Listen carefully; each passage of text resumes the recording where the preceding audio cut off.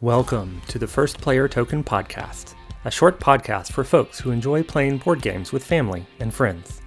I'm your host, Derek Bruff. In this episode, we travel to 17th century Japan for some competitive vacationing in Tokaido.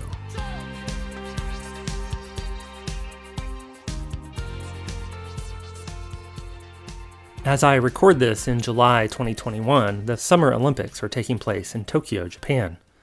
I love watching the Olympics, especially the sports that don't make the NBC primetime coverage, like archery and cycling and canoeing.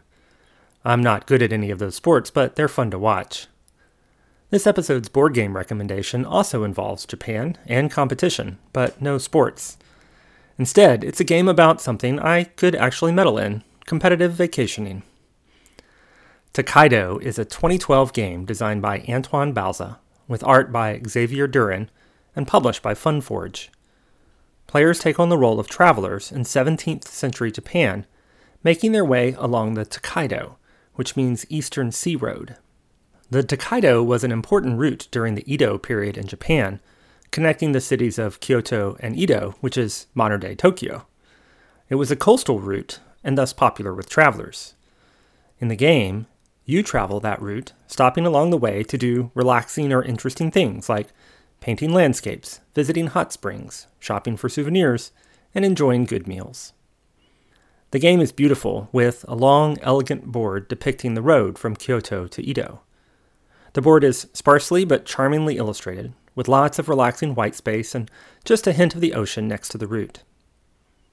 Each player takes on the role of a particular traveler, randomly distributed at the start of the game.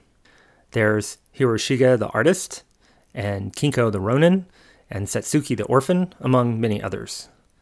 These characters look like they stepped out of a Disney movie, each with a colorful depiction on a sturdy character card. Each player has a token representing their traveler that they move along the road during the game, visiting some of the 53 spaces marked along the route. Why 53 spaces?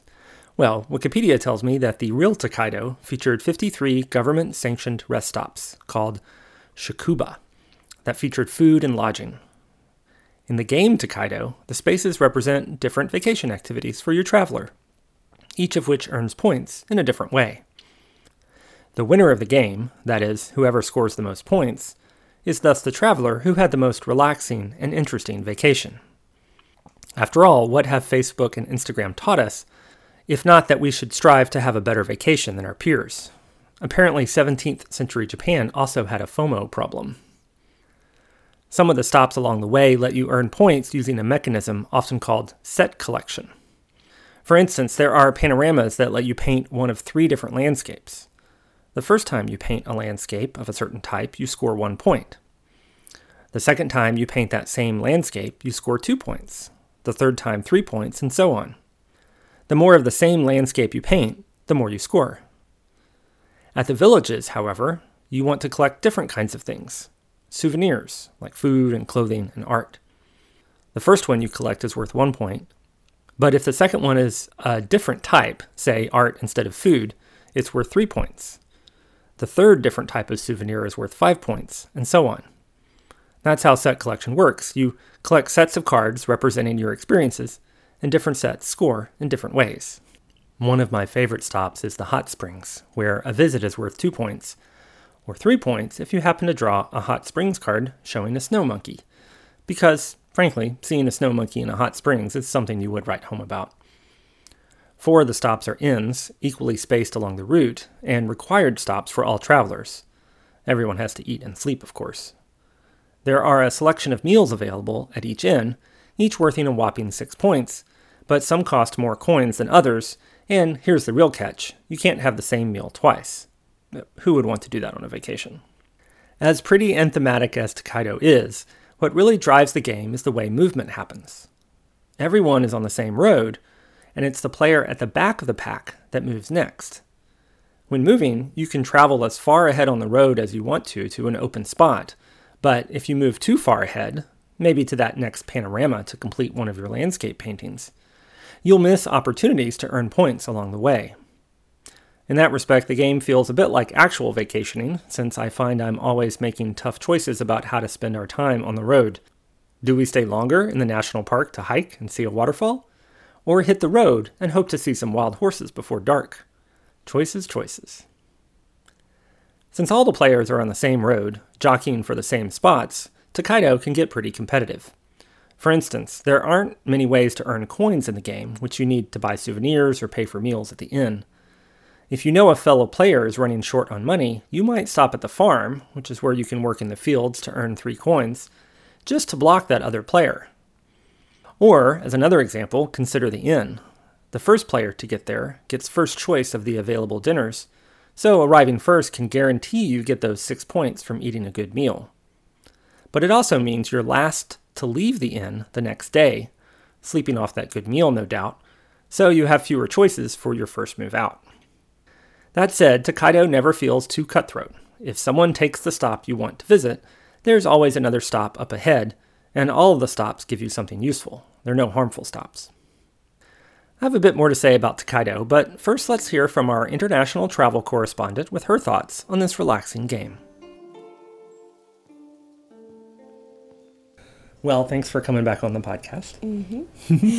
What game are we looking at right here? We're looking at Tokaido. Tokaido. I think. Yeah. It's a little hard to say, isn't it? Yeah. So what is this game all about?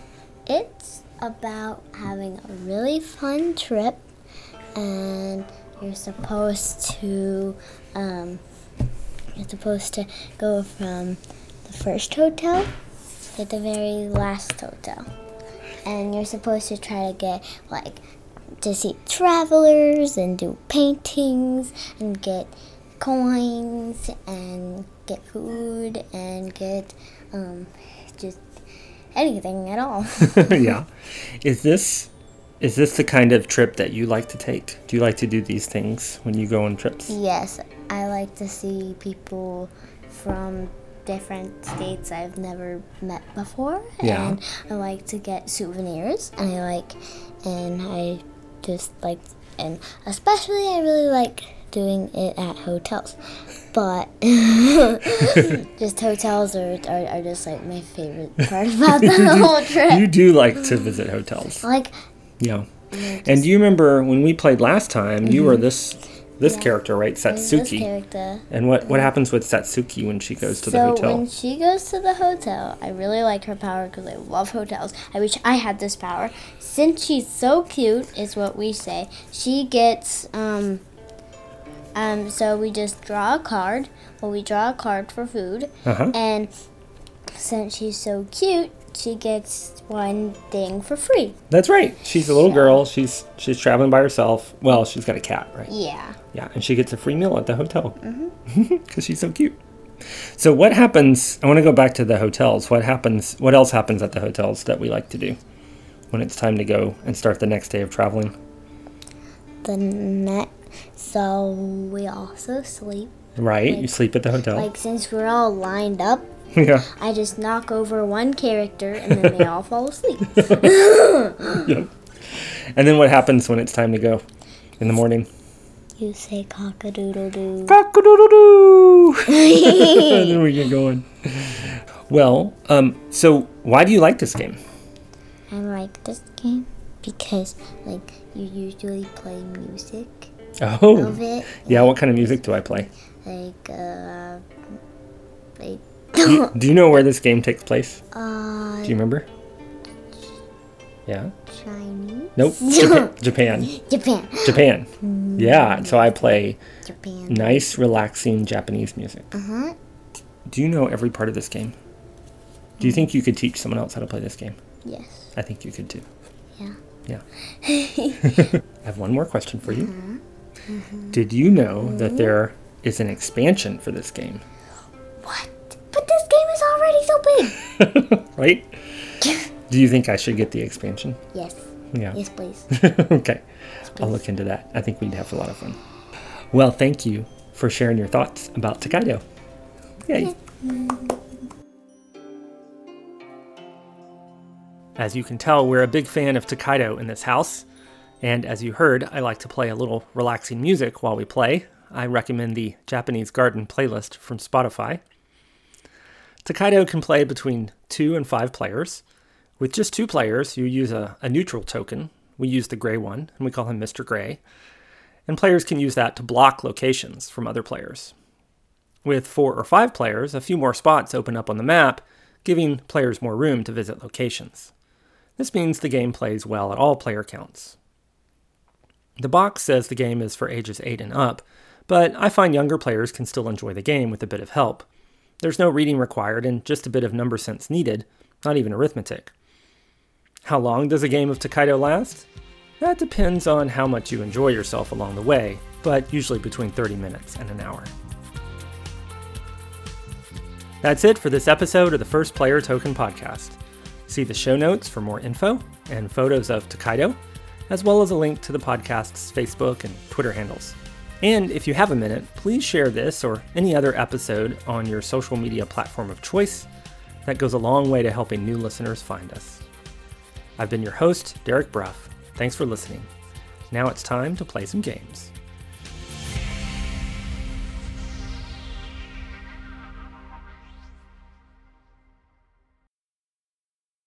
You say cock-a-doodle-doo. Cock-a-doodle-doo! Then we get going.